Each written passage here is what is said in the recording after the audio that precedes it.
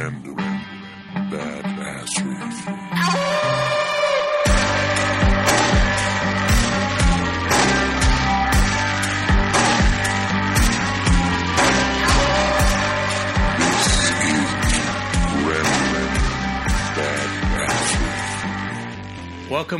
Welcome, beasties of all ages, to the Random Brothers Badass Circus. My name is Chad Hall, and with me in the middle of the ring, in the middle of the circus, is my good friend, Lam Wen. Hello, everybody. So, you guys maybe have been paying attention to the order of the episodes and noticing that things have been strange. I keep calling the last two episodes bonus episodes. Lam and I were chatting a little bit about this before we started recording, and then we decided, we should just record and talk about this on the podcast. So we're going to explain to you guys kind of what's been going on. Lam, you want to give a little input? Well, we've kind of started where it all began, which is we're starting to run into some technical difficulties with our gear. Technical limitations is probably the better way to say it. Both of our laptops are on the older side, and so because of that, some of the things that we want to do are starting to chew up system resources that are starting to kill files and kill apps and all that kind of stuff. So we've gone back to the old school. Chad and I are talking on phones again and recording with our laptops separately, so this should be an interesting move towards newer tech and older tech all at the same time. Yeah, you guys may have noticed that in the last episode, the 20 questions face-off, that my audio clipped a lot. There was a lot of in that, and it's just we were using Zencaster, and my computer I just looked right before we started this. My computer is from 2011, so this is a 6-year-old laptop. And that 4 megabytes of RAM just could not compete with recording audio and streaming VoIP, or VoIP if you prefer, over the internet at the same time. And we had a similar problem a week before that when we tried to do an interview. Actually, we had a worse problem when we tried to do an interview. We tried to use a service called Cast, and it just, every time I spoke, it kicked me out completely. So we ended up, it was actually pretty embarrassing. We had a interview with us, and basically we had to stop. We assumed it was the heat at the time, and it was not the heat. So as a consequence, we've had to kind of just reevaluate and try to focus on what's important. And to us, the most important thing is giving you guys good content and good audio so you can hear it. So having to pull back, we're actually going to have to not do the interviews, at least not in the podcast. Lam, do you want to explain maybe some of the ideas that we had of where to go forward in the interview and other stuff that we were talking about? Like we're so fond of saying, instead of problems, things are always challenges or opportunities. And so for what we're talking about now, we're looking to expand how we do pretty much everything we do. Like, for example, us having to reshuffle the episodes in order to make sure that we got content out for you guys, made it so that, we produced a 20 questions episode where you got to know Chad and I a little bit better. But beyond that, we're also looking to, the challenge for us now is actually having to go out and do things, which I think is a great challenge. For our interview subject, for example, we're going to try to get out to her show and do the interviews live via Instagram stories, which I think is actually pretty fascinating.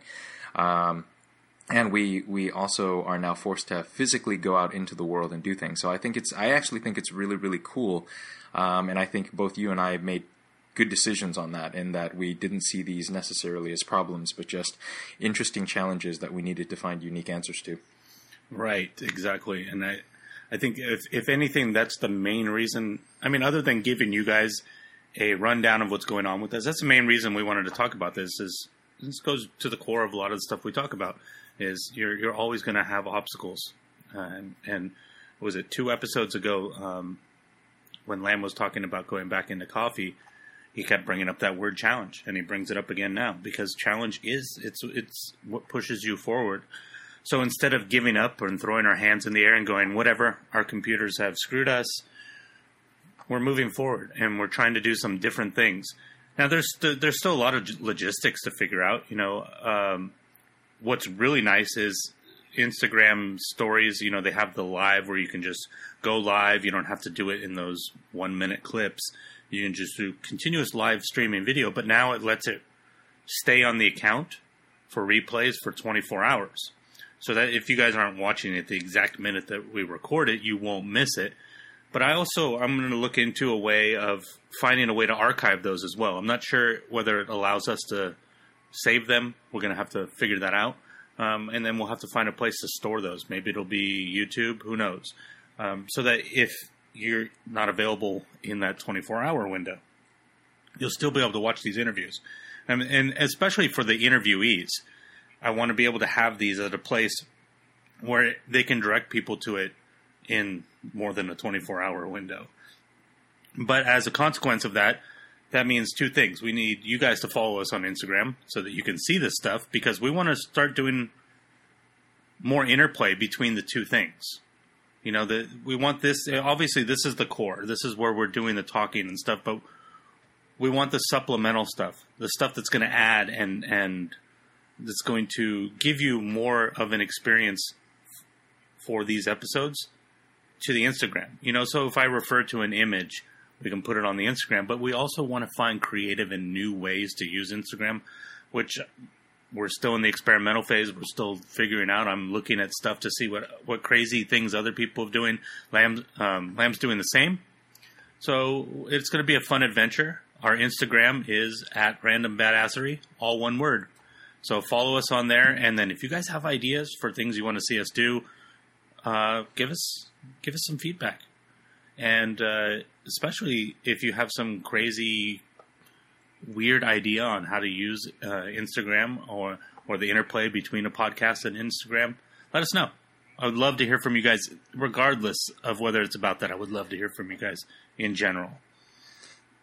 And it's kind of an interesting, because it required both Chad and I to pivot so hard, we started to think more and more about what we've always kind of wanted to do with the Instagram, but not just the Instagram, but with all of these various channels, whether it's the YouTube channel that we're going to have to start now that we put our cards on the table.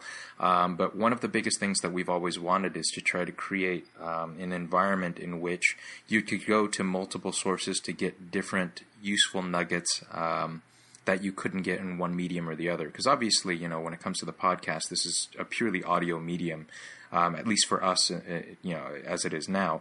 But moving forward, we'd want to give you useful images, fun things that you can do, challenges that are useful to your creativity, things that Chad and I are both doing that are headed towards that direction as well. So this is forcibly pivoted us to a position in which we've always kind of wanted to go. We're just having to do it by force. So I guess it's just the universe's way of saying that, even though we think we're doing the right thing, if we don't continually evolve and continually change, then we'll get complacent and we'll just frankly bore you guys. So what we're going to try to do is we're going to try to be more creative with how we disseminate content and how we make sure that all of that content ties together and stays continually useful. And it's just a matter of us wrapping our heads around this. Like, for example, one thing that it's sometimes, you put these, we want to do some crazy things. We want to do some awesome, completely new, original things. And this actually ties into how we talk about the creative process. When we talk about the creative process, we talk about, you have an idea for a book, you have an idea for a painting. You're always looking for this grand idea. And because you're looking for that grand idea, it prevents you from starting. And because you don't want to be mundane. I heard a guy yesterday talking about starting apps and programs. He's a computer program developer. And he was kind of still living in the past, dealing with a failed product launch that he had before. And the person he was talking to said, so what's stopping you from making another one? And he says, well, I want them all to be perfect. And the guy said, well, you already failed, so it's already too late for them to all be perfect, so just move forward. And that's kind of the way you need to look at these things. You just need to move forward, because that you might come up with that great idea in the long run, but what about all the other stuff that you can do along the way? All the little work, all the forward momentum. Without that momentum and that movement forward, you're never going to come up with that great original idea, if you ever come up with it at all, because most of the successful and amazing things that we see in the world started out as mundane things. It's the effort and love that's put into them that matters, not the originality. It's interesting that you say that, because the podcast is a good example of that for both of us, in the sense that it's never been perfect. Not only has it not been perfect, there are times where it's been catastrophically difficult. Moments where you and I run into brick walls that are so insurmountable in the moment that, it almost feels like, I can't even tell you the number of times where I lie there late at night after, a tough day of trying to figure this out with you and say, should we really keep doing this? You know what I mean? And I guess that's true with any project that's worth its, I said this early on in the podcast, which was, nothing worth doing is ever easy. And I think that you can't find that perfection until you do something long enough to find all of its imperfection, and I think we're a good example of that. I don't think it's ever been perfect. The audio's never been perfect. The methodology for how to record and edit the audio together has never been easy for you. The figuring out the social media stuff, or the interplay between all of these different conduits for us, has never been perfect or easy. But the great thing about continually doing this is that every time we try it, every time we do something different, every time we use a different productivity app or a new organizational app, we get just a little bit better at it. And even if we don't get better at it in that moment, we've learned a new tool that we can then either apply to something that we're trying to do in the future, or learn a way to use a tool a way that it wasn't intended, that fits our purposes. So everything that you do, regardless of whether it's success or failure, is always an opportunity to learn. And the one thing that has always been easy, actually, though, is once we start recording these conversations. And that's true. And that's part of the reason that I think that we've stuck with it, at least on my end, is because this part is so much fun, and this part is so natural, and this, like you said, in iterations of this podcast before we were even in the current format, when we were in the old format, even if we weren't recording this, we would still be having these conversations. Sure. So as a consequence, before we started this, I made an Instagram story just kind of showing the mess of drinks that I have set up before we do these episodes. The most mundane material, but hey, like I said, start out mundane, move forward. It's weird how my set of equipment seems to have devolved back into what it was when we started. So the setup is very similar to, we might as well be sitting on couches across from each other. And for anyone who doesn't know, that's how Chad and I began all of this, with earbuds and phones in hand, with notebooks in front of us, staring at each other across the room, recording these things. And with Willy Wonka on silent playing in the background. So if our eyes wandered, right, we had something to look at. Willy Wonka is our spirit animal. And we mean the Gene Wilder version, of course, because it is the only version. Do you think, in that interview that you saw, one of the thing that I wonder if it's a function of age. I wonder if part of the reason why we're able to push through these things and fight through to create something that we want is because we're older and wiser, and we realize that perfection is just never attainable. And I also think that, at least for me, this is the first thing that has felt effortless in the core of it, in the sense, like, going back to the conversation thing, that this talking is at my core. Having conversations, and particularly having it with someone that I can talk about the things that I want to talk about. So that part is so effortless that I'm willing to face all those obstacles, because it just makes so much sense that I'm not willing to give up on it. because I'm like, oh, I have all of this knowledge that I've attained that is, I always thought most of it was trivial, but now I have a place to share it, and there's actually people listening to it. And the main thing, honestly, that gets me through all these frustrations is the listeners.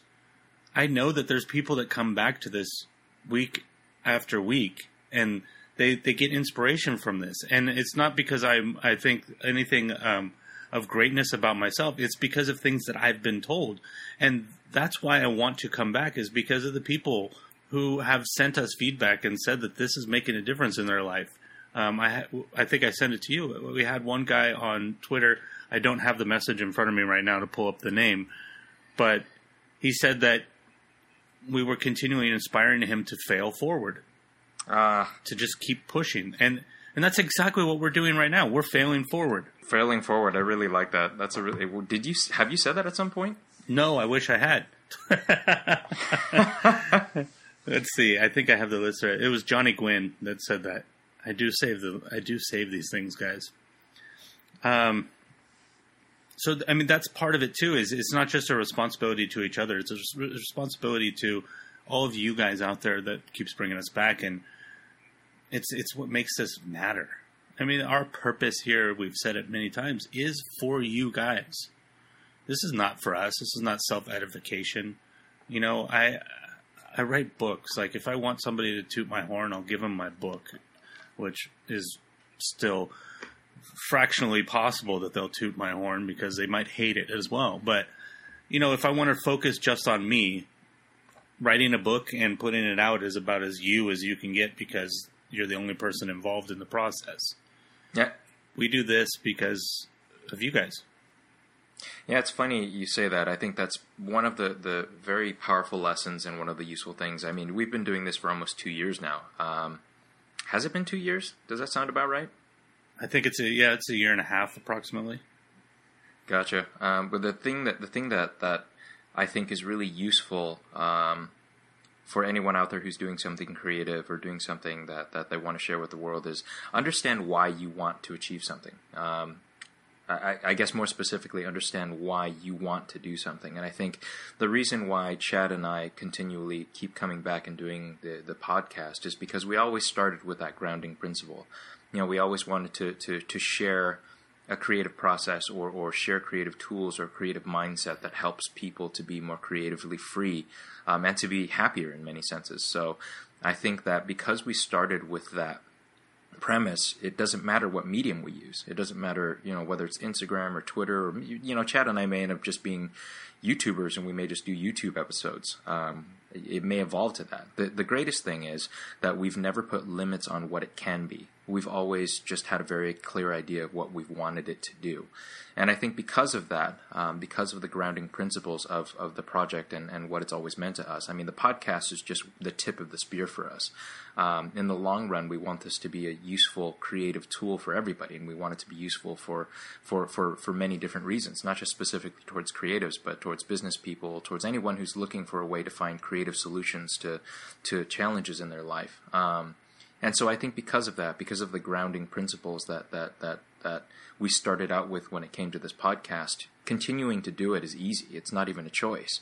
You know, the principles are so strong and the intention is so altruistic that I think it's easy to continue doing it without a hiccup, because it's never about us or about our difficulties or our challenges. You know, and that's, I think that one thing that Chad and I have both, we don't talk about it much on the podcast. I mean, I think I do more than Chad does, but, you know, we've both had a lot of really difficult things to contend with over the past year and a half, you know, through the months and months worth of recording and the difficulties that we've faced both technically as well as personally in our lives. But the one thing we always continually keep coming back to is this podcast. We have to do it. It's not even a choice. You know, when we wake up on Wednesday morning, this is between the moment I wake up to the moment the episode is recorded, it's the only thing I think about. And even if that means that you know, I'm not, you know, on a particular day where I'm stuck at work or something and I can't record till 7 or 8 o'clock at night, I'm constantly thinking about the podcast until it's done, even if that means it's 10 p.m. And I think that singular obsession, that that need to produce something that I feel is useful to the world is what defines what this podcast is and why we continue to do it. Both Chad and I were talking about this with the Instagram, which is, if we want it to be successful, we need to treat it like we treat the podcast, which is we need to get obsessed about it. And I think that that's a fantastic lesson for all people in all walks of life doing any particular project is it will never be successful until it becomes your sole obsession, until it becomes a part of who you are, and until you can't not think about it because it's just part of you. That's why it is so important to reiterate what Lamb says there. Know your why. There's a great book that I've mentioned in this podcast before called Start With Why by Simon Sinek. If you haven't read it, go read it. It's for anyone. He explains why Martin Luther King was successful. He explains why Steve Jobs was successful. He explains why the Wright brothers were successful when there was a government-funded group that had more money and more resources than them trying to make the advances in flight at the same time as the Wright brothers.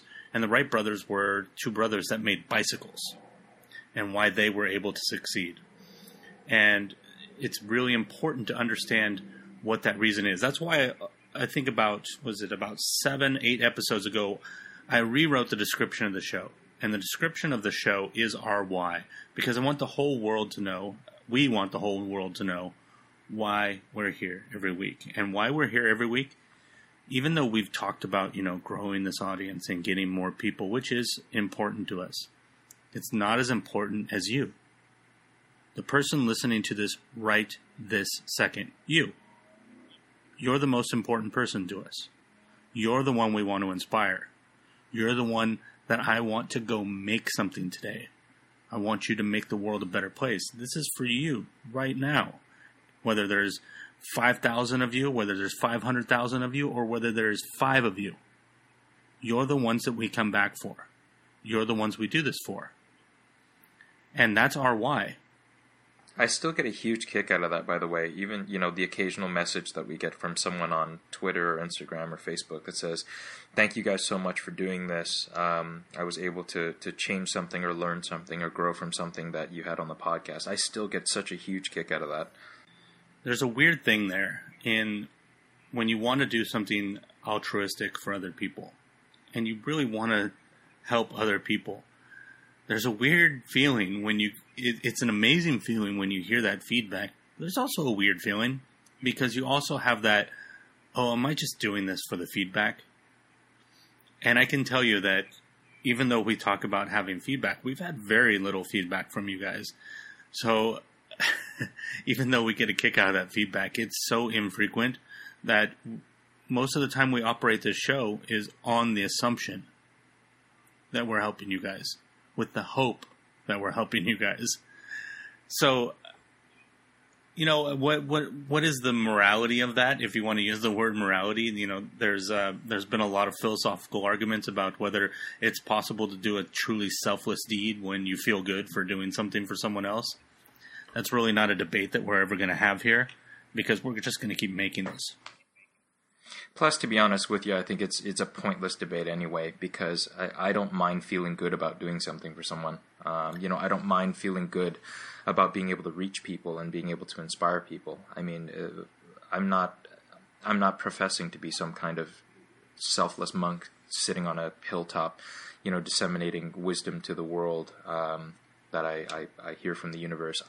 All I want to do is I want to provide something useful to someone, to anyone. And I think that you feel the same. And so because of that, it does feel good. And I don't think that there's anything really wrong with that. As long as it's not the only reason you're doing it, then I think that it's okay to get a little bit of validation. It's okay to get a little bit of feedback. And it's okay to feel a sense of joy, in being able to help people. I mean, don't get me wrong. I still think that there's a limit to that. There's a limit to the pride that you can feel, because I think pride is inherently dangerous. And once you start doing things for the sake of pride or validation, then you start to bow to the whims of the universe when it comes to what you're producing and how you're producing it. But I think for Chad and I, we're just going to keep going. At least now, a year and a half into this, with the countless numbers of episodes that we've done, I'm almost starting to feel like the podcast or random badassery as a thing is starting to become an entity in and of itself, and we're just the caretakers of it. And so from that perspective, I feel like it's gonna continue to move in the direction that it needs to move in order to be what we want it to be. But it now has a life of its own, and I think that that's one of the amazing things about what it is to me is, I still listen to our episodes. I go back and I listen to them, not because I want to hear the sound of my own voice or anything crazy like that, but because I really want to understand what's useful from those episodes. What is it that people hear that makes them gravitate towards it, or what is it that they can take away from what we're saying? And I think that it's the podcast feels like a separate person to me now, and I really like that. Yeah, if you guys don't know, Lamb's been going back and listening to them from the beginning, which is something I'm going to follow suit with him as well on that. And that's very valuable in the sense that there might be loose ends back there of things that we, topics that we just kind of touched that we could go further in depth with, because we really mean it when we say we want to go deep and we want to give you guys something valuable. So that's part of the process too. And I think that's more important than whether we do interviews or we don't do interviews, whether it's more important than anything is to just get to the core of what you guys, what can be valuable for you guys. And I think that feeling of goodness when you inspire someone, I think that's part of the system. I think that's the way the system is supposed to work. When you do something good for someone else, you should feel good. That's the way it's supposed to work, because that is your reward. Kind of like when you're hungry and you eat. You feel good when you have that meal inside of you. That's the way it works, because it's supposed to reinforce that. The system is supposed to reinforce goodness. It's supposed to reinforce harmony. It's supposed to reinforce people caring about other people. And we have never said this, and I'm surprised we have never said this on the show before, but anything that you get from this show, pay it forward. Give it to someone else. Even if it's just a feeling of being a feeling of being inspired or of feeling good, give that to someone else today. Make the world a better place. Literally, I've said that so many times, make the world a better place. Because you can rely on politics if you want. You can rely on religion if you want. Those are all your choices. But the one thing that always works is person to person. Making the world a better place is one person dealing with another person. That's it. Everything else is more complicated, but when you take everything down to the base thing that always works, is the way that we relate to each other. So inspire someone today. Take care of someone today. Tell someone something interesting today. Do something cool today. And don't be afraid of what that's going to mean. Don't be afraid to fail. Going back to what Lam was saying earlier. Why do we keep approaching this even though we've had so many obstacles? The same reason that I've said before, that you have to try again, try again, try again. You guys have heard me say that before. What that really means is, I want you to think about it. Think about the idea of you want to accomplish this goal.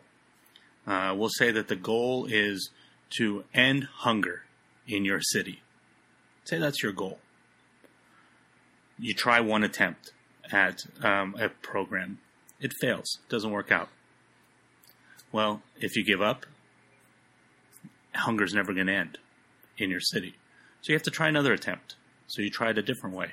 And if that fails, you try again.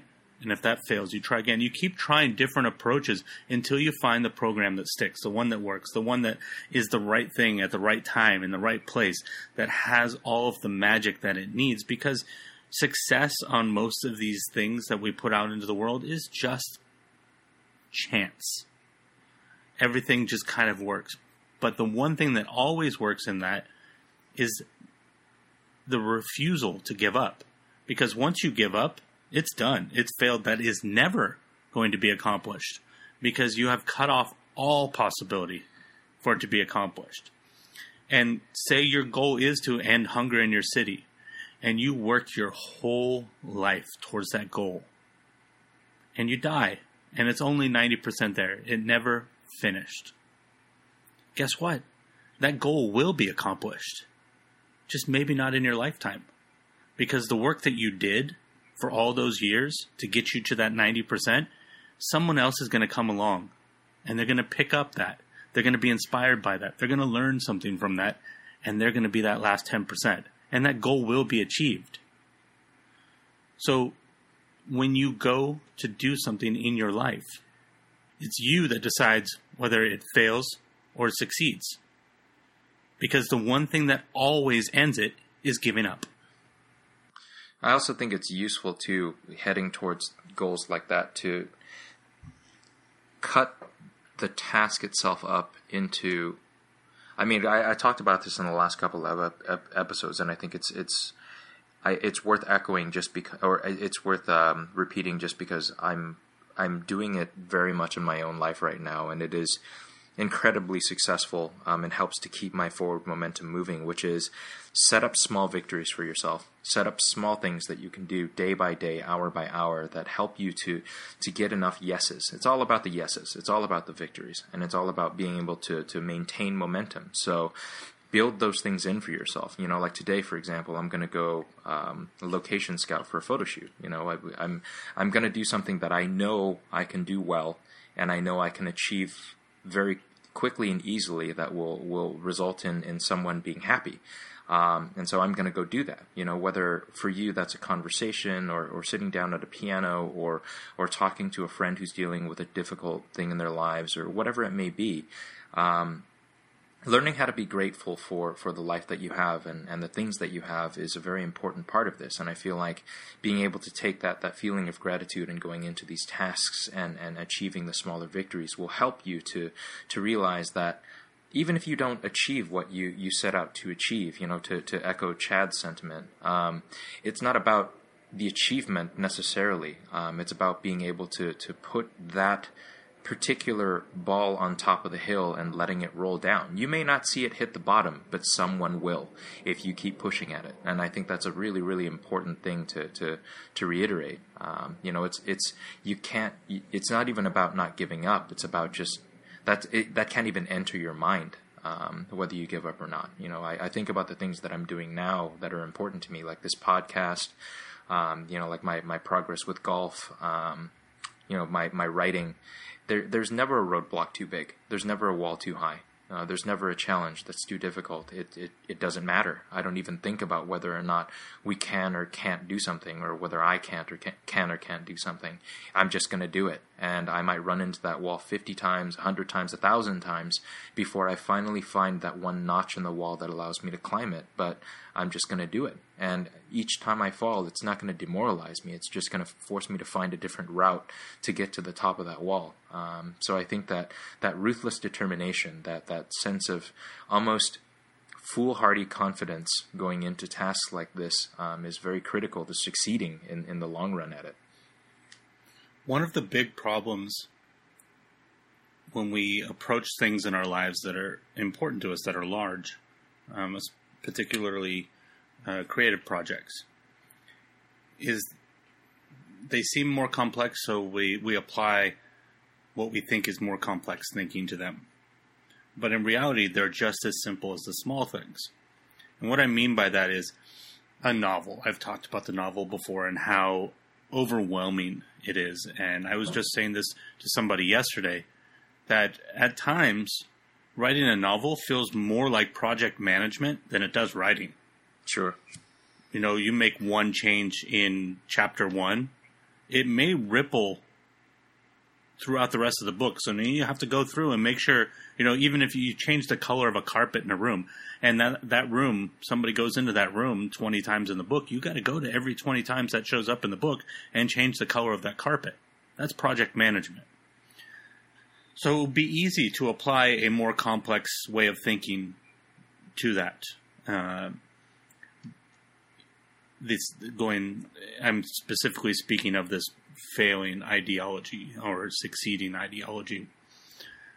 But think about it in the same terms as when you first drew a tree when you were a kid, it didn't look like a tree.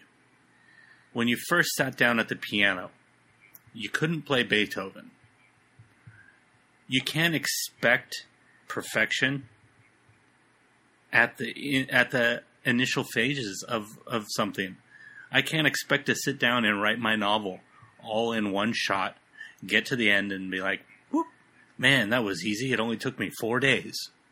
That's not going to happen. I've never written a novel before. I'm going to fail a lot in the process. I'm going to have to try different approaches. I'm going to have to try different things. And that's the same thinking it takes to learn how to draw a tree. Why do kids learn how to draw? Why do we learn how to draw? Because kids don't give up. They don't care that what they drew doesn't look like a tree, because the next one they draw, maybe it's going to look a little bit more like a tree. And the next one, and the next one. They don't ever give up on that. There's a thing that art teachers love to tell students, and it's that there's 1,000 bad sketches in you before you get any good. So the faster you get through those 1,000 sketches, the quicker you can get to being good. That's the idea of failing forward. That's everything. And take that same simple ideology and apply it to everything in your life. You want to end hunger in your city? You're going to have to fail 1,000 times at 1,000 different attempts. You have to, once you start really digesting that, and stop taking it as like this lofty idea, and just, it's very practical. It's very simple. And when you start to believe that, it changes the way that you approach things. Because when you do something, you write a sentence in a novel and it's a bad sentence, you don't go, I give up, and throw the book out the window. Some people do. You rewrite the sentence. Hemingway supposedly, having a brain hiccup right now, remembering which novel it was, but he wrote the last paragraph of one of his novels 40 times because he couldn't get the words right. That's why Hemingway succeeded. And I guess from that perspective too, one of the key things to take away from that is, at least for me, we always talk about failure and success, and I think that in the longer run, when we're talking about these things, the words failure and success don't even enter the equation anymore. For example, how do you talked about this a couple of episodes ago, which is, it all comes down to how you measure success. Even if you fail at your task of feeding your city, for example, or ending hunger in your city, you did achieve some things that day. You did achieve some good that day. A few people got fed, or not quite as many as you wanted, or not quite as continuously as you wanted, but you achieved something. You learned something. With the number of times you rewrite a sentence, or replay a song, or re-record a podcast, like in our case, even if we don't succeed to the level that we wanted, there are definitely things that you succeed, you achieve within the process of just doing it. So I think one of the things that is very clear with me about the podcast in general now is that it's not even about success anymore. It's about, what have we learned? What can we do? What can we change? How do we move forward? You know what I mean? Success or failure is not a word that I associate with what we do at all. It's like the audacity to move forward. It's so audacious to move forward, to keep pushing. People are shocked by it. It's almost smug in a way, isn't it? And I think that's, in our 20 questions thing, I think one of the reasons why we both like the stone so much is because there's just that smugness. There's just that throwing your thumb in the air towards the world and saying, you know what, you think I can't do this? Just watch me do it. And I think there's that everyone could benefit a little bit more from having a little bit of that attitude. That smugness that basically says, nah, I don't buy it. I'm doing it. I'm going to figure it out. I'm going to pull it off. Just watch me. Yeah, be audacious. Do it. Push forward. Because there's two ways of thinking. There's the way that, quote unquote, the world seems to want. And that's like the quote unquote, the world is the silent consensus, right? And that's, well, everybody kind of wants you to fail. Everybody likes the idea of people working really hard, but, when they push a little bit too far, when they get smug, they need to be knocked down a few notches. That's something we say. And that's a horrible way to think. What we should want is for everybody to just be so driven to succeed that they never stop trying. Can you imagine what the world would be like if we were all trying to make it better every day instead of hoping that other people kind of succeed and fail, succeed and fail, succeed and fail, so that we feel kind of on par with them? We want to bring people down to the level that we feel we're at. But if we raise our own level, we raise everybody's level. Because if we're operating at that higher frequency, then we can allow other people to as well. And when everybody's operating at that higher frequency, it becomes a better place to be. And it's just, and this, going back to our why, this show is about creativity, but that's not why we do it. We do it because we believe that creativity is the way to make the world better, to make us all happier. That's all that matters. Because when we're dead, when we're gone, the paintings and the books we made, people might still look at them. Who knows? But it's the people that we change, the lives that we've changed, the world that we leave that matters.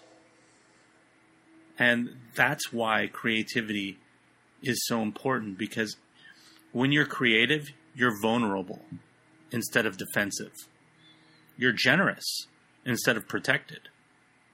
And a world where people are vulnerable and generous is a world where people are taken care of.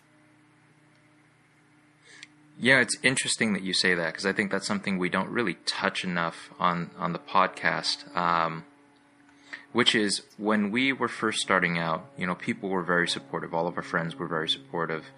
And as we became more and more successful, we actually had a lot of people kind of drop off and become less supportive as we were starting to gain momentum and starting to gain followers and listeners. And I think that that's an interesting phenomenon that I never really wanted to believe. I never really wanted to really take that to heart. My friend Dylan, who we may eventually interview on this podcast once we figure out the interviewing thing, used to say to me that if you want to succeed, you can't rely on your friends to help you succeed to a certain extent. And I didn't want to believe that. I wanted to believe that the people closest to me or my friends would be continually supportive through the rise of what we're doing and through the success that we achieve. And don't get me wrong, my real friends did. The friends that both you and I share that have been very supportive of the podcast have always been there, and I think they will always be there. But there are a lot of people who weren't really as close as we thought they were, who didn't support it because it was becoming more successful. And I'm not sure why that phenomenon exists in the world. I'm not sure why people have such strong reactions to the success of the people around them. Maybe it makes them feel like they're not achieving as much, or they want to do more, or it reminds them that for guys like Chad and I, for example, this podcast has always been about bravery. It's always been about pushing through despite the obstacles or despite the challenges that we face. And I think that a lot of people, because they have difficulty with that, have a tendency to resent it when they watch someone else do it.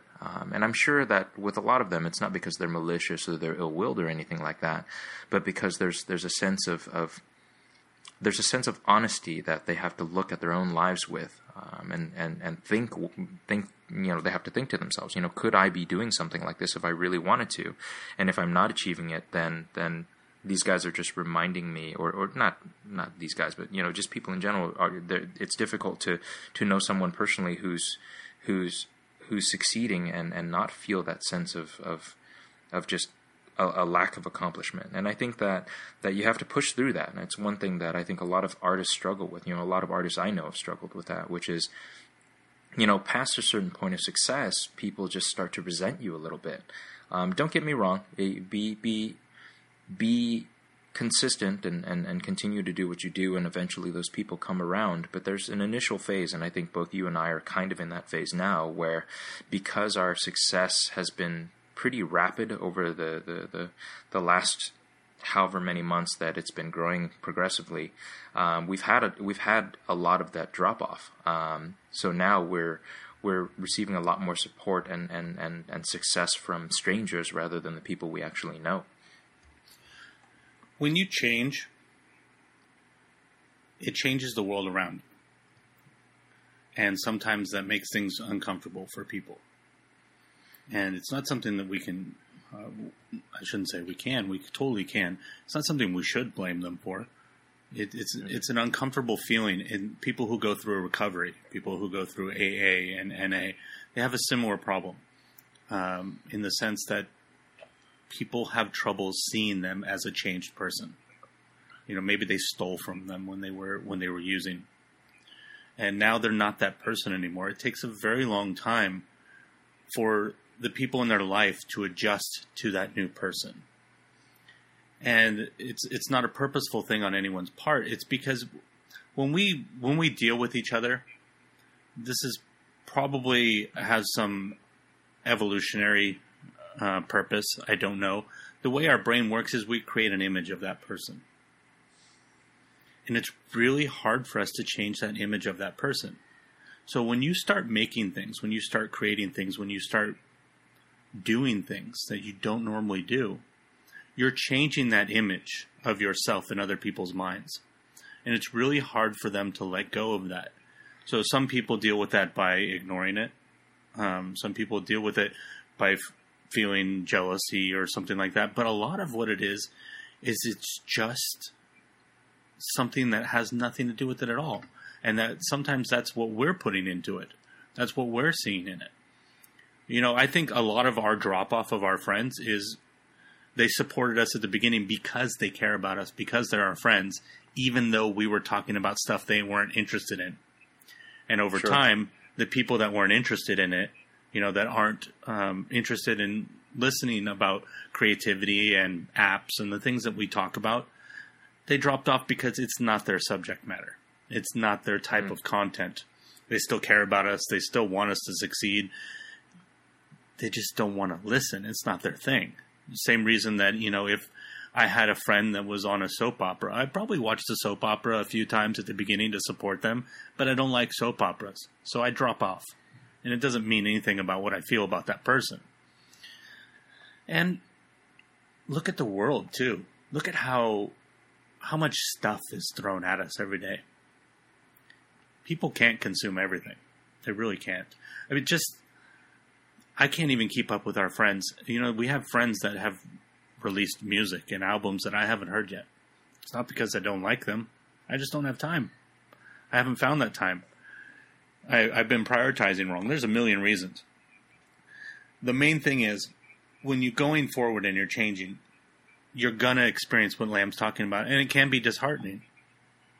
But you have to understand that it has nothing to do with you, really. Because what you're doing is, you know, that's what you're doing. It has nothing to do with this circle. You have to learn to move past the circle of your family and friends if you're going to succeed. You have to learn to reach out to the world. Your family and your friends, they love you. That's what their job is. It's not their job necessarily to consume your content. That's what an audience is for. So you have to build an audience. And it's taken a lot. The thing that you will see a lot with young writers is when they're in the middle of something, before they've even finished it, they want to share it with everybody they know. And sometimes that, I think, in itself is what ruins their momentum. Because they're sharing it to the people they love. But the people they love might not, you know, if the person's writing science fiction, people they love might not read science fiction, so they don't really have feedback and excitement. They're never going to share that excitement. And that's something that's really important for you guys to understand, too. You're going into the thing that you're doing because you want it. You feel it inside of yourself. And nobody is going to have the same excitement for that you do.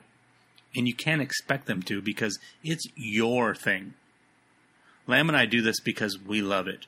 We love it so much that the last 3 episodes, we've been able to jump in, the 2 episodes before this and this episode, jump in with 0 prep because we had other things prepared. Come into these things completely unprepared and have these conversations because this stuff matters to us. But we have plenty of people in our lives that this doesn't matter to. I have family that have never heard this. Family. But Sure. I didn't expect them to. People that don't listen to podcasts, I don't expect to ever listen to a podcast just because I'm on it. But it does change. And the reason it changes is because your relationship changes. I wouldn't necessarily say this because I don't necessarily agree with the terminology in this, but I'll find a video and put it in the links. There is a Casey Neistat video where he was talking to, there was a young kid, and I love this story actually. It was a young kid that was starting to do YouTube because he was into Casey Neistat, and Casey found out that the kid was getting made fun of at school for doing it. So in his video, he called out to this kid and he said, let me explain something to you. And he drew this chart and you guys will see it. So this will be a brief explanation because I can't do it justice. But basically he said, here you are. And here's where you'll end up. When you start here and you move to that end point, all the time in between, people will hate you. They'll make fun of you. They will deride you. But when you get over here, you get to the other side, they'll want to be you. And that's because your dynamic changes. Your relationship changes. Interesting. We're not doing this to be somebody that people want to be. That's why I have problems with using the terminology on that. But what I mean is that dynamic changes in the sense that the people who didn't listen will listen just because, oh, wow, this is, for all intents and purposes, you say, whoa, this is big. A lot of people are listening to this. They take interest in it as content, not as something to do with you. And that's a change in dynamic. Never thought of it that way. It's funny. I don't know why I've never made that connection, that, people who I care about and love just may not listen to podcasts. I don't know why I've never thought of that. Well, I mean, like going back to what I said, we're vulnerable when we make things. So sometimes when you're vulnerable, you make decisions based on that vulnerability. You get hurt easily, or you're surprised easily, or you expect things because you're vulnerable. And that's okay. We're always going to be vulnerable because that's what we're doing. We're putting things out. That's why we're here for each other too, right? Yeah, that's true. Yeah, it's odd though. I mean, you're right. I mean, I think it's because whether we like it or not, we become very protective of the things that we care about. And I think, the podcast, at least for me on many levels, has been that for a while now. And so I feel protective of it. I feel a certain sense of ownership of it. And so because of that, when people don't support it, I at least initially, I mean, I'm way past that now, obviously. Otherwise, there's no way I could still do this and maintain any level of sanity. But at first, when we didn't get that support that I wanted or expected, I was hurt by it. And, I didn't really put two and two together until now, in hearing you say it out loud, that, it may just be because it's not because they don't support us or they don't love us, but because they may not be creative, or they may not be people who intend to do creative things, and or they may not be people who listen to podcasts. Doesn't mean they like you any less. It just means that they're just not into whatever thing it is that you're doing. And you can't expect that of everybody. You can't expect people to change who they are or change what they want in order to support you. That's just not realistic. But yeah, that doesn't mean though that, obviously we're successful somehow because we've reached the right people. We've reached the people who really do want to listen to this. And so I guess in doing what we're doing and moving forward with how we're doing it, we're starting to find the people that will become that group of supporters that we've always wanted, but we had to do it first in order to find them. And that's where the confusing your friends and family with your audience becomes dangerous in a sense. If you're still relying on your friends and your family to figure out what's working and what's not working, and they're not your ideal audience, you're going to have problems there. Like, for example, like the Instagram. If we decided what to do with the Instagram based on what our friends liked and left likes on and watched, which videos they watched and stuff like that, we might not make the content that our actual audience wants to see because their interests are different. And just go to your friends' Instagrams and look at what they're following. And you'll be surprised at how, even though you're friends, at how different their tastes maybe are from what you're doing. And that's an important thing to keep in mind. It's also, you want to have, when you start out, before you have an audience, you have to imagine the audience. And the best way to imagine the audience is what we've said multiple times. Write the book you want to read. Record the podcast that you want to listen to. That's the audience you have to imagine. And then eventually they become real. You guys are here. You guys were always real. But you become real to us because we can actually see you. We can see that people are listening. And so any audience that you can imagine, it exists. I can't tell you what the size of it is because, that's what billions and billions of dollars go into marketing to guess the size of audiences. But it's easy to find an audience. Your audience might only be 5 people, but that's 5 people. That's 5 human beings. Remember that too. When you're looking at numbers and things about deciding whether you succeed or fail, these are human beings. These are not numbers. 5 human beings that listen to something, 5 human beings that watch something, 5 human beings that learn something. And when you think about it like that, the difference between 5 and 5 million is not that much. Geez, man. Most people throughout the course of their lives, I think as you get older, you realize this more and more, which is you want your effect on whatever people you have in your life, whether it's 1 person or 5 people or 10 people, you want that effect to be profound. You want to have changed them in some way. And I think that people forget that. I think that as you get older, you realize that more and more. Because I personally think that your relationships get closer as you get older. Or at least you have a desire to make them closer as you get older. And so because of that, you steer towards that direction. But I definitely feel that as I've gotten older, my relationships have become more defined and closer in that sense. And I think that this podcast is I used to want to reach a ton of people. And don't get me wrong, I still do. I still feel like most of what we say is useful for a lot of the creatives out there. But I wouldn't care if it stayed at the number that it is now if those people all found something profoundly useful out of it. If we don't gain one more listener, if we don't gain one more person throughout the course of moving through the trajectory that we're moving with the podcast itself, I'd be perfectly happy if those people were creating wonderful things for the world. Yeah, that's the thing is when we talk about growing this audience, I do want to grow this audience, but not at the sacrifice of the intimacy and the genuine interaction that I feel we have with the audience that we have now. If we got 5 million followers tomorrow, but we had to change the way that we did this, and we didn't reach people the way that we want and we believe that we're reaching them now, I wouldn't do it. I don't care what money or whatever came at us.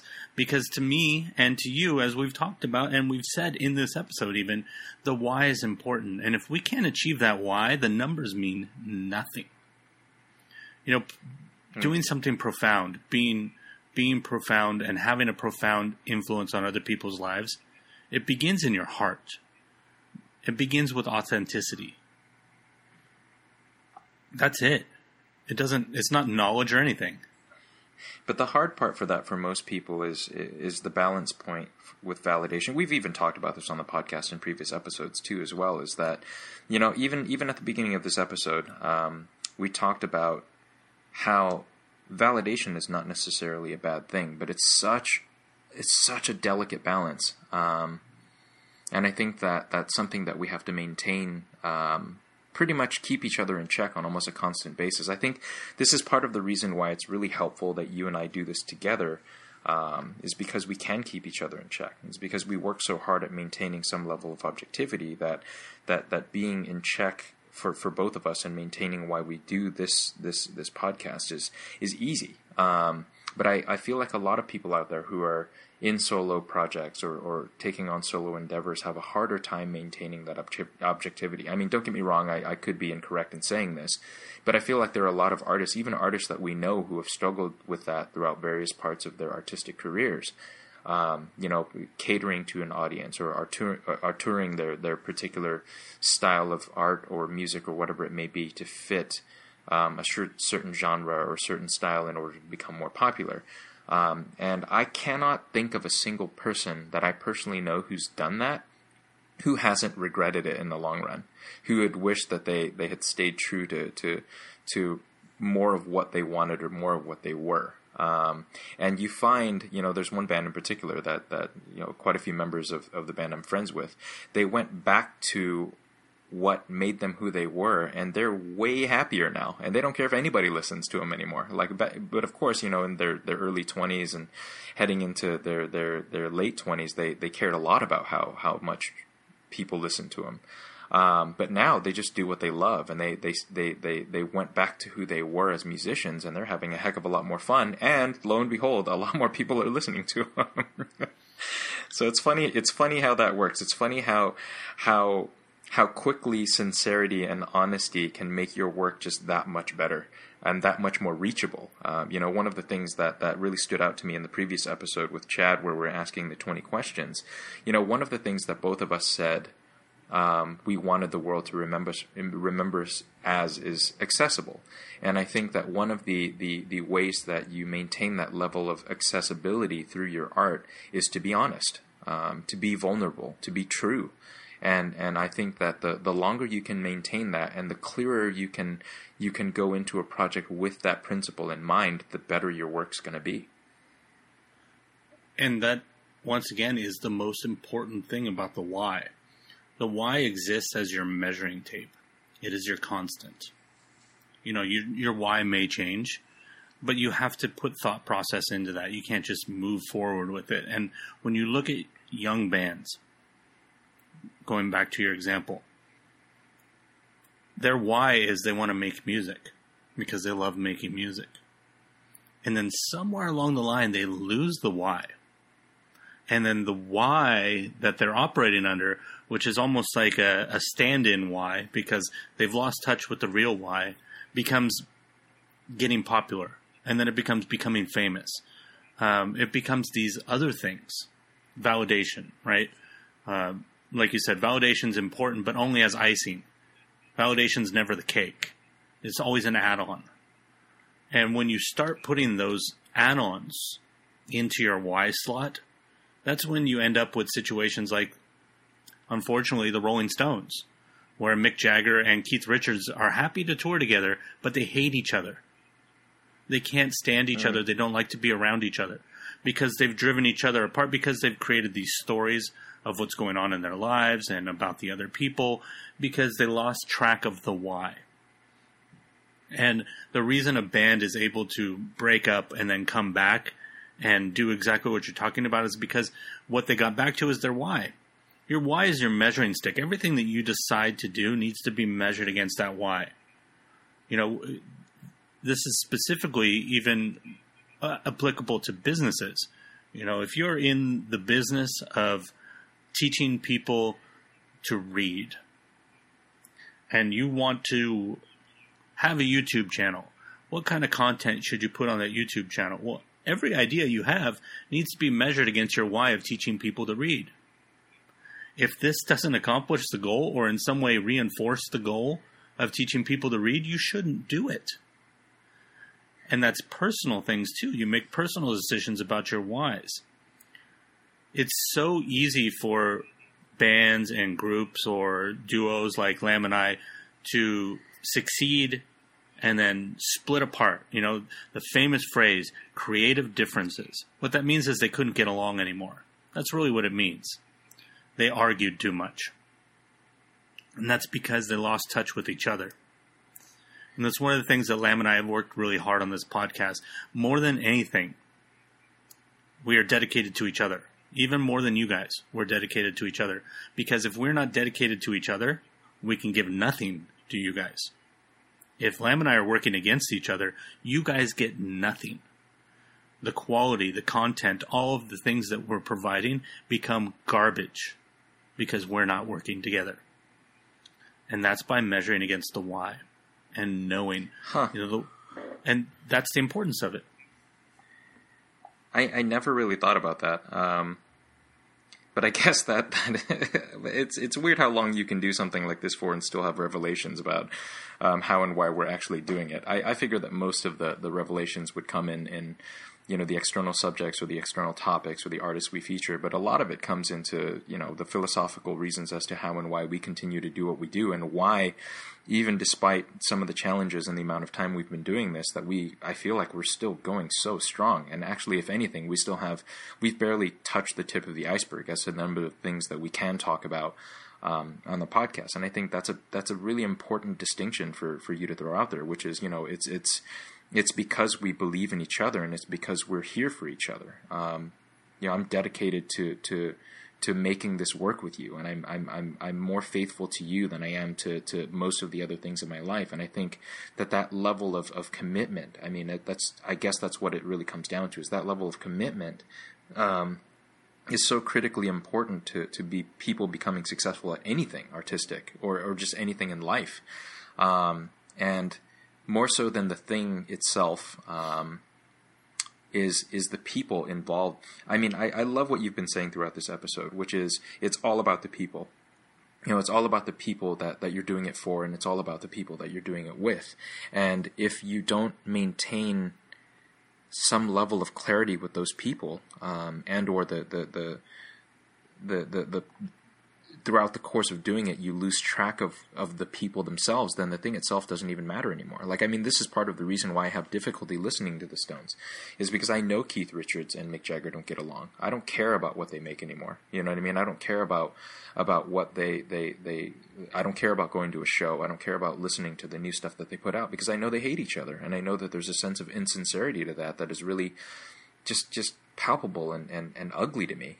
And I think part of the reason why, we're successful with the podcast is because it's pretty damn obvious that we're friends and that we're interested in the same things, and that we're committed to each other, and that we work towards each other's success, and we're continually supportive of success, not just for the podcast itself, but obviously for us as individuals too. I can't even count the number of conversations that you and I have had about just personal well-being, things like, the digestive issues that I was dealing with, or like the stuff that you were dealing with when it came to anxiety, or with me when it came to my job.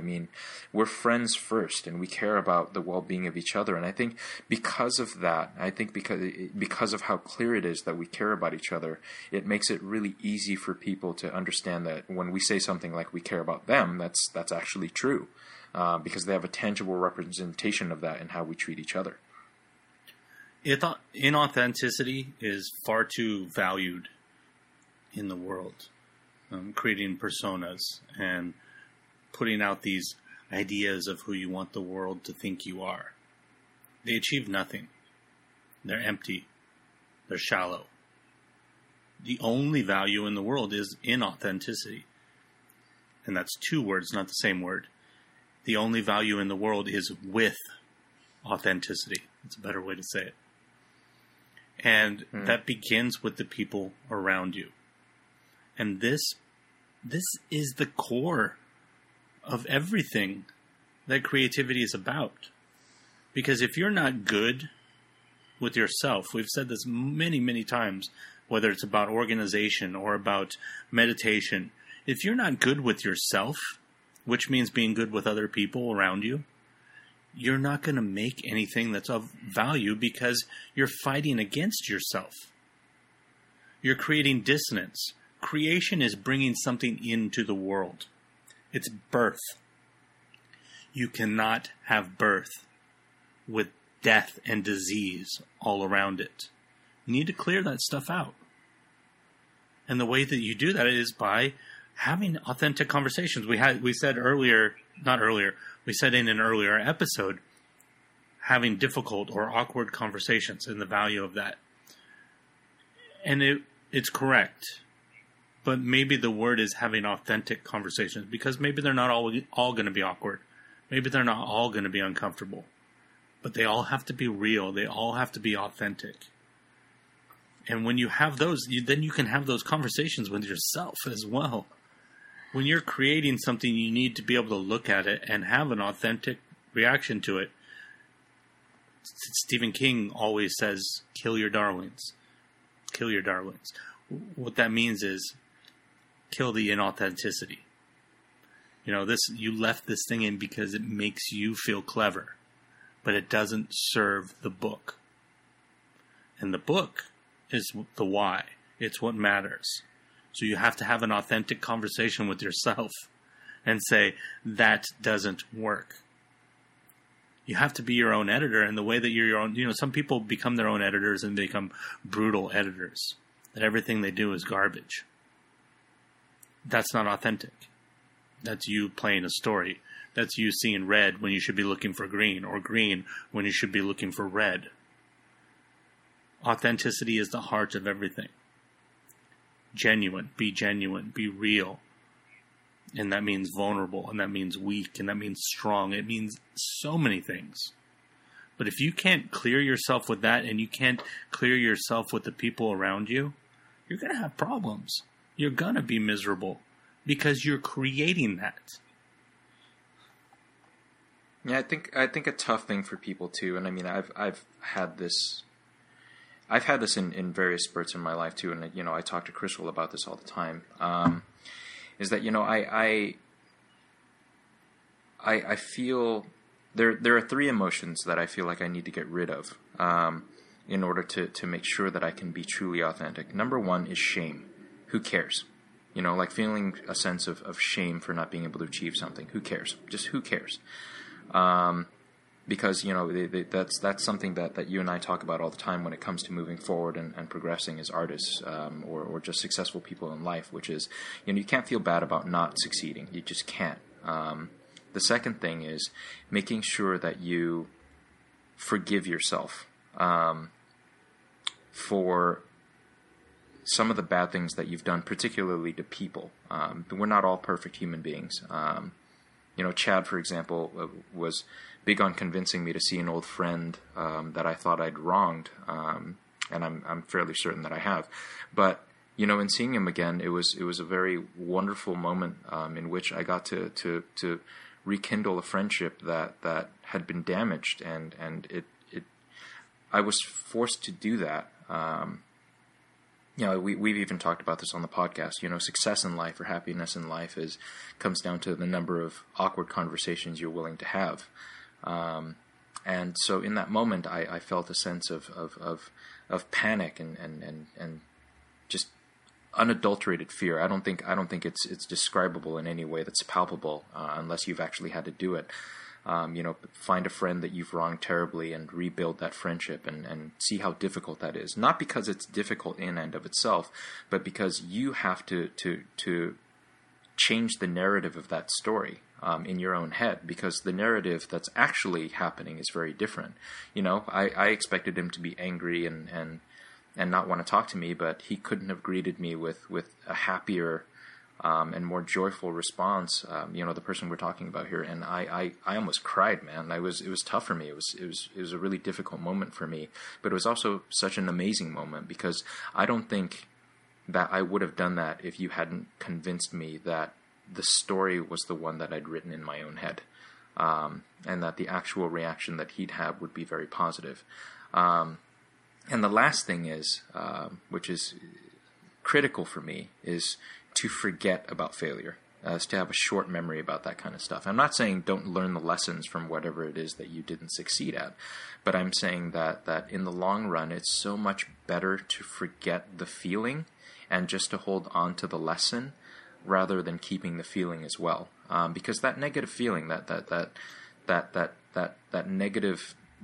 negative pull in the pit of your stomach is something that's cumulative, and if you hold on to enough of those over a long enough period of time, it changes your overall median. It shifts your feeling from positive to negative. And I think that that's really important to keep in mind when you're dealing with things like this, is that you have to make sure that you maintain that. Those are the three things, at least for me, that I've struggled with throughout the course of my life, and I continually fight through to this day to make sure that I can maintain that sense of authenticity, to make sure that I can maintain that sense of truth. And if you've noticed, those three things are all negative things, and they're all inward things that most people will never be aware of. So those are things that I've chosen for myself throughout the course of my life. And I realize the fault in them. I realize the weakness in them and the lack of forward movement that they create. So I think for me and for most of us, in very clear ways, it's about taking those feelings, taking those negative things that we create in our own narratives and moving them away, or moving them out of the way enough so that they don't become roadblocks.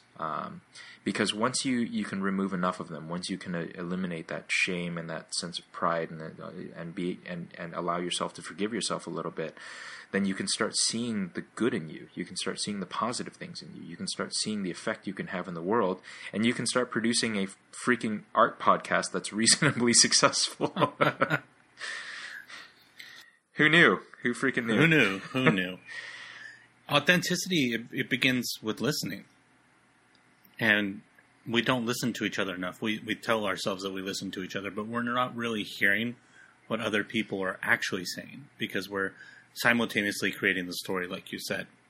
And one of the reasons I believe that this podcast works is because you and I actually listen to each other. And I don't mean just before and in the planning stuff. I mean when we're actually recording this.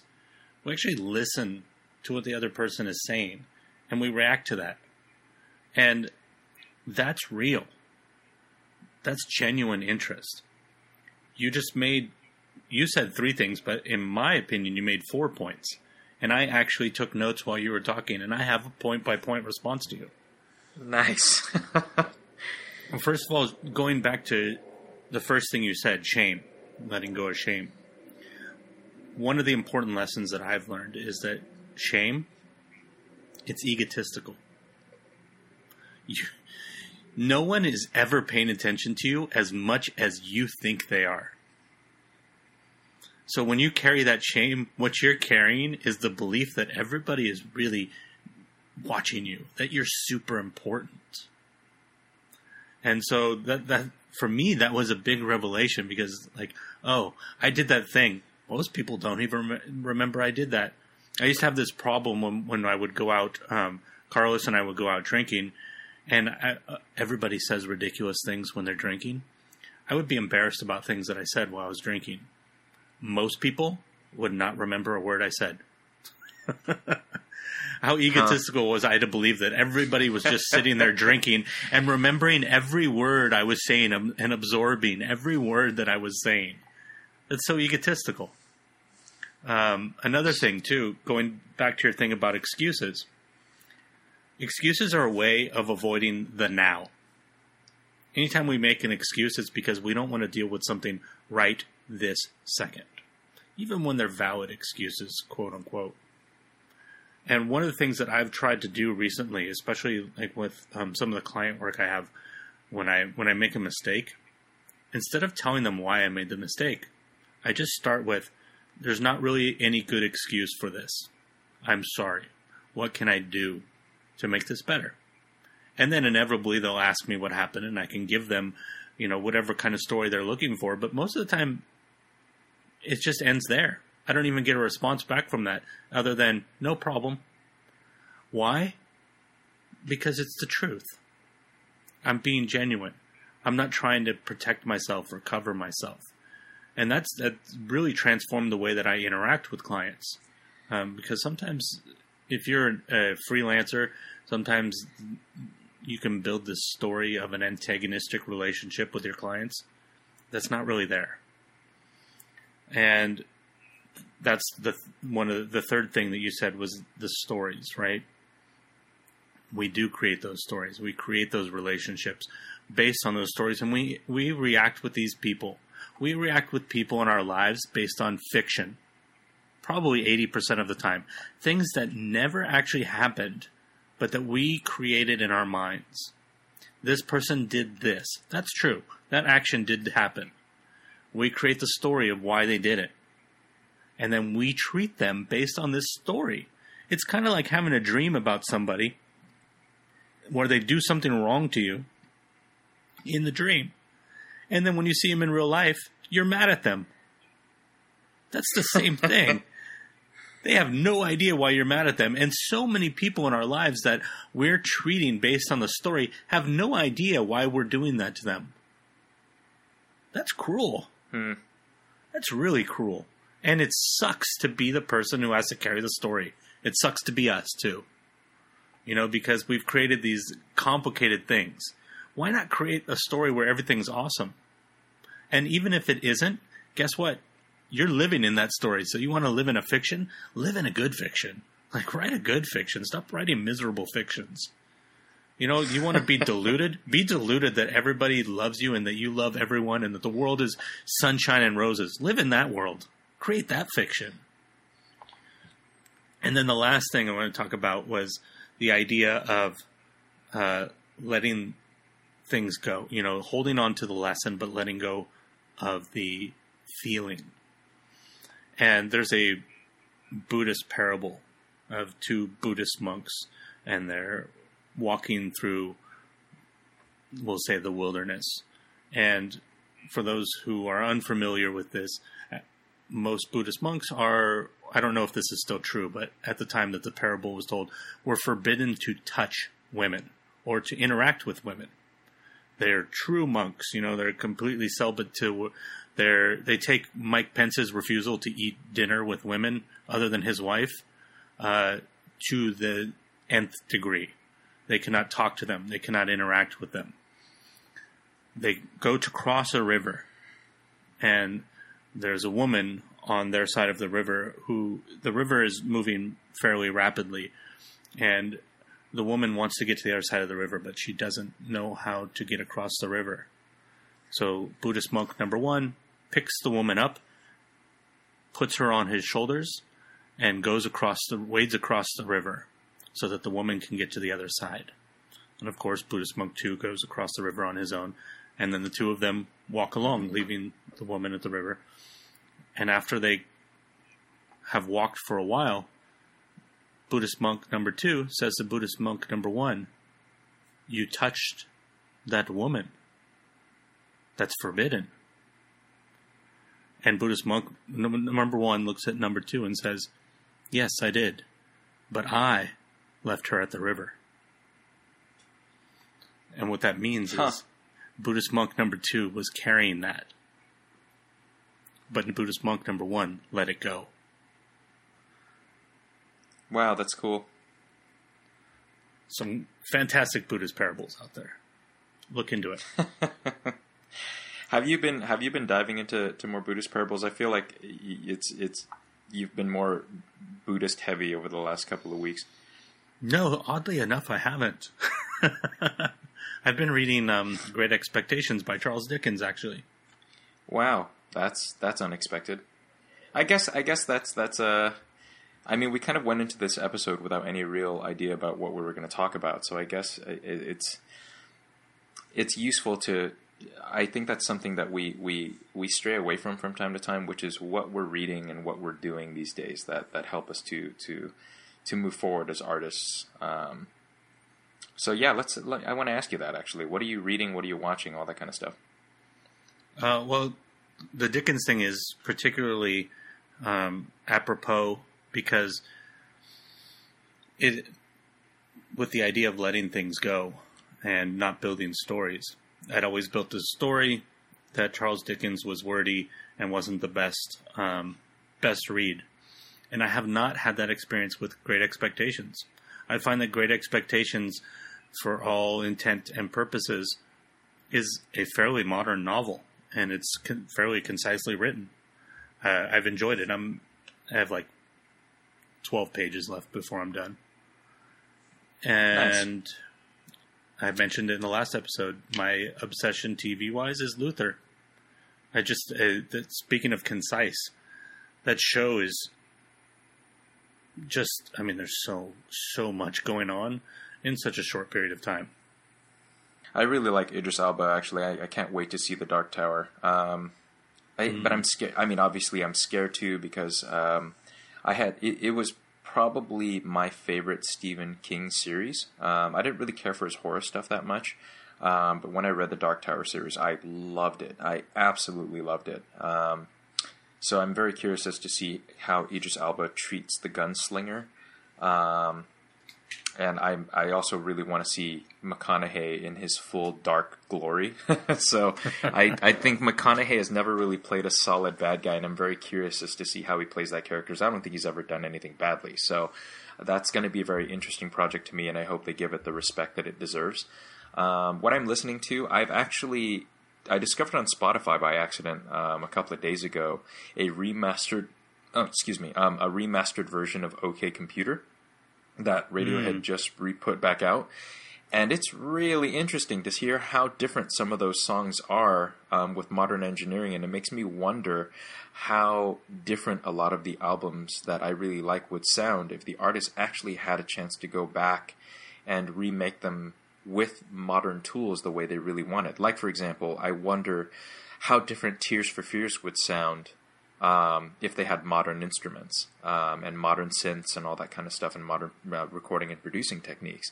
Or maybe it would sound exactly the same, but if OK Computer is any indicator, even in the nuances in the songs themselves, they can sound dramatically different. Well, perfect example of that that's even more dramatic is the recent remaster of Sgt. Pepper by the Beatles. Oh my God. Yeah. A lot of you might not be familiar with the way that Sgt. Pepper's was recorded and all other albums back at that time. The maximum that they had was a 4-track recorder. So the way you had to do things, for example, is, so you need a drum track, you need a piano track, you need a bass track, you need a guitar track. You record those onto a 4-track. Now you still need vocals, you need backing vocals, you need the other guitar. So you record those 3, and then you use the 4th track of that one to pack all those other 4 tracks that you recorded previously into this one track. And that compression on those tapes, what happened is most of the sounds get buried. So Jim Martin's son, Jim Martin was the engineer of all the Beatles stuff. Jim Martin's son, I think his name is Giles, went back and grabbed the original tapes and spread them all out to their full glory and re-released it. And I will tell you this, it's a different album. There are points where you could say, somebody said this, and I think maybe saying it is a little setting expectations for people that might not be the best, but you could almost say that they're almost as explosive as Led Zeppelin. There's just interesting. Wow. The drums were so buried in all of those songs. Now all of a sudden the drums come forward, and you realize. I mean, I've kind of always thought that Ringo Starr was very underrated, but you really hear what that guy is doing, and you hear other things. There's some of the songs I was listening to. I'm like, I never paid attention to this song before. Now, I love this song. Or there's just so many little sounds that were just completely just buried in the background. And now it's like having a song playing inside of a box of tissue on a little tiny speaker. It's just muffled, but you can get the gist of it. And then taking it out and putting it on a full stereo. Interesting. And another problem too was back in that day, mono was more popular than stereo.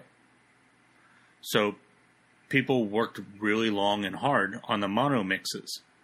They would spend weeks and weeks getting the mono mixes because the mono mixes will go onto the records, and records were your main sell, right? But there was a small portion of records that had stereo sound. So they would do a stereo sound, but usually they'd mix the stereo sound in like one day. So it's just a little quick job.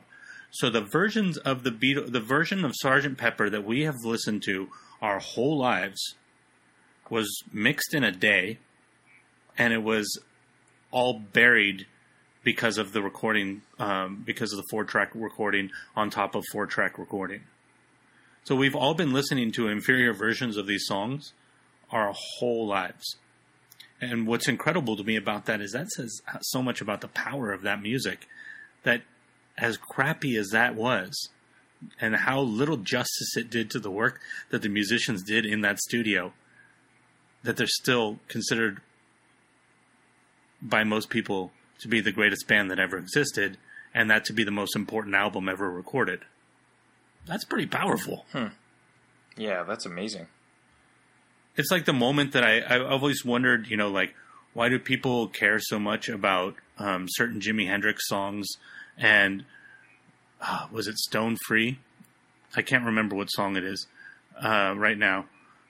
But I always wondered, I'm like, it's an okay song. Why is that such a big deal? And then all of a sudden I realized, I'm like, oh, this was the first song on his first album. This is the first thing the world ever heard from him. They were completely unprepared for this. And then all of a sudden I realized why that song was so important. Because it blew a whole generation's minds. Huh. Yeah, I guess the timing of such things is really different too. Like, I mean, when you hear a sound, regardless of the recording quality, if you hear something that you've never heard before, you know, I don't think I've really had that experience in my lifetime. But when you hear something that is so radically different from anything that you've ever heard, I guess that just it's shocking. Well, going back to Radiohead, I think Kid A was like that for me. Yeah. I was like, what is this? Yeah, I mean, can see that. Yeah. In some ways it was similar to other things, but not in the package, and I mean it was just like an alien coming down from the clouds for me. Sure. And for some people OK Computer was that too, but I felt like OK Computer was still tied to a lot of the traditional instruments, whereas Kid A was just like, what is going on? And the song structures are so weird. It was so radically different. Yeah, sure. Or another one for me, which is funny, is another one that blew my mind was White Pony by Deftones. I remember buying that album and going, whoop, I made a mistake. This is just weird. And then after like three or four listens going, oh, I get it. And then take both of those experiences, smush them together, and multiply them by like 100. And that's like hearing the Beatles, Sgt. Pepper for the first time, or Jimi Hendrix for the first time. Yeah, true. Just the way people's heads must have exploded. And that's, you know, going back to what we were saying earlier about creativity, those are people who were being genuine. They wanted to make a sound, and there was nothing like what they were doing, so they had no reason to believe that they'd ever be successful. They made it because it's what they wanted to make. It's pretty cool. That's why we respect them. You know, or Van Gogh. You know, nobody, he wasn't respected. We were like, what is this garbage? This is not painting.